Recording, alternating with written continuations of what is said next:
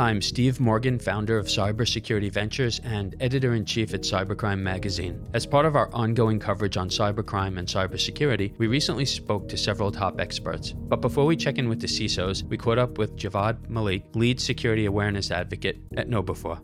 When it comes to employees within an organization that are not part of the security team, the question is often, are they an asset or a liability to security and to the organization as a whole? And it's like two sides of the same coin. With the right environment, though, with the right culture, with the right tools in place, I think employees are your biggest asset because they're the ones that are in the front lines. When an email, like a phishing email, reaches that inbox, it's already bypassed all your mail filters and spam filters. And so then you're relying on that employee to actually be that defensive person in that equation. If you are of the mindset that they're a liability and you're not training them or investing in them or giving them the tools, then they're not going to know what to do with that. And you're just exposing your organization to more and more risk. So they can be your greatest asset.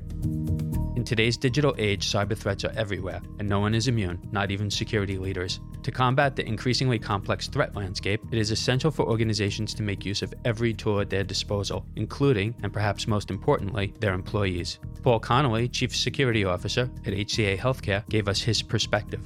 I've met some CISOs who are so focused on technology that I think they overlook how important it is to get your workforce on board with you. In my last role as a CISO, I was at a large healthcare company, 280,000 employees. We looked at it as basically 280,000 potential points of entry for a bad guy. And we put a lot of focus on creating a culture in the company, educating the employees, whatever their role was, so that they understood what the crown jewels are, what role they play, what kinds of threats they need to be aware of. And I think it's a huge difference maker. You cannot just depend on technology. In 2019, we interviewed Brett Arsenal, Corporate Vice President and CISO at Microsoft, who emphasized the power of collective strength in building a robust security team. He additionally stressed the need for every team member to comprehend their role thoroughly. In my team directly, I would have 500 full-time employees, another 200 vendors that are responsible for the core, all the things that we protect. And then we federate with each line of business. So think of the Office team or the Azure team, and there's a dedicated set of security people there that then run against the same strategy and are accountable for the execution on that daily basis. So in total of those types of people, there are 3,500 people that reason over about 6.5 trillion events a day that try to protect the environment. I think that was probably one of the biggest changes for us, was making sure everyone understood their role in security, whether it was from the CEO to the new college hire. While valuable assets, employees still pose the greatest security threat to organizations worldwide, regardless of whether they intend to do so, according to Asan Sheikh, SVP and Chief Information Security Risk Officer at IDB Bank.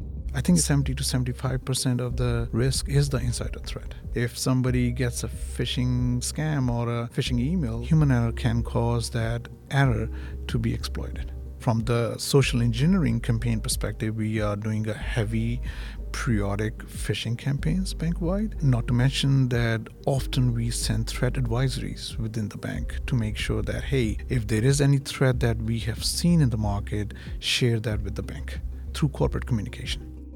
It's important to note that not every employee will be a security expert. However, Tom Quinn, VP and CISO at T. Rowe Price, reminded us that they don't have to be, so long as they're provided with the right tools and knowledge to safeguard themselves and their organization. It's unfair to expect them to be cybersecurity professionals. They have their own day jobs to do. But if you can arm them with enough information that they can recognize when just something doesn't seem right, arm them with enough knowledge to know if you have a tool that's deployed, those two basic things can go quite a long way to helping people be active participants in cyber defense for our firm. For more information on cybercrime and cybersecurity, including the latest facts, figures, and statistics which convey the magnitude of the threat we're up against, visit us at cybersecurityventures.com. This special production is sponsored by KnowBe4, the world's first and largest new school security awareness training and simulated phishing provider that helps you manage the ongoing problem of social engineering. To learn more about our sponsor KnowBe4, visit knowbe4.com.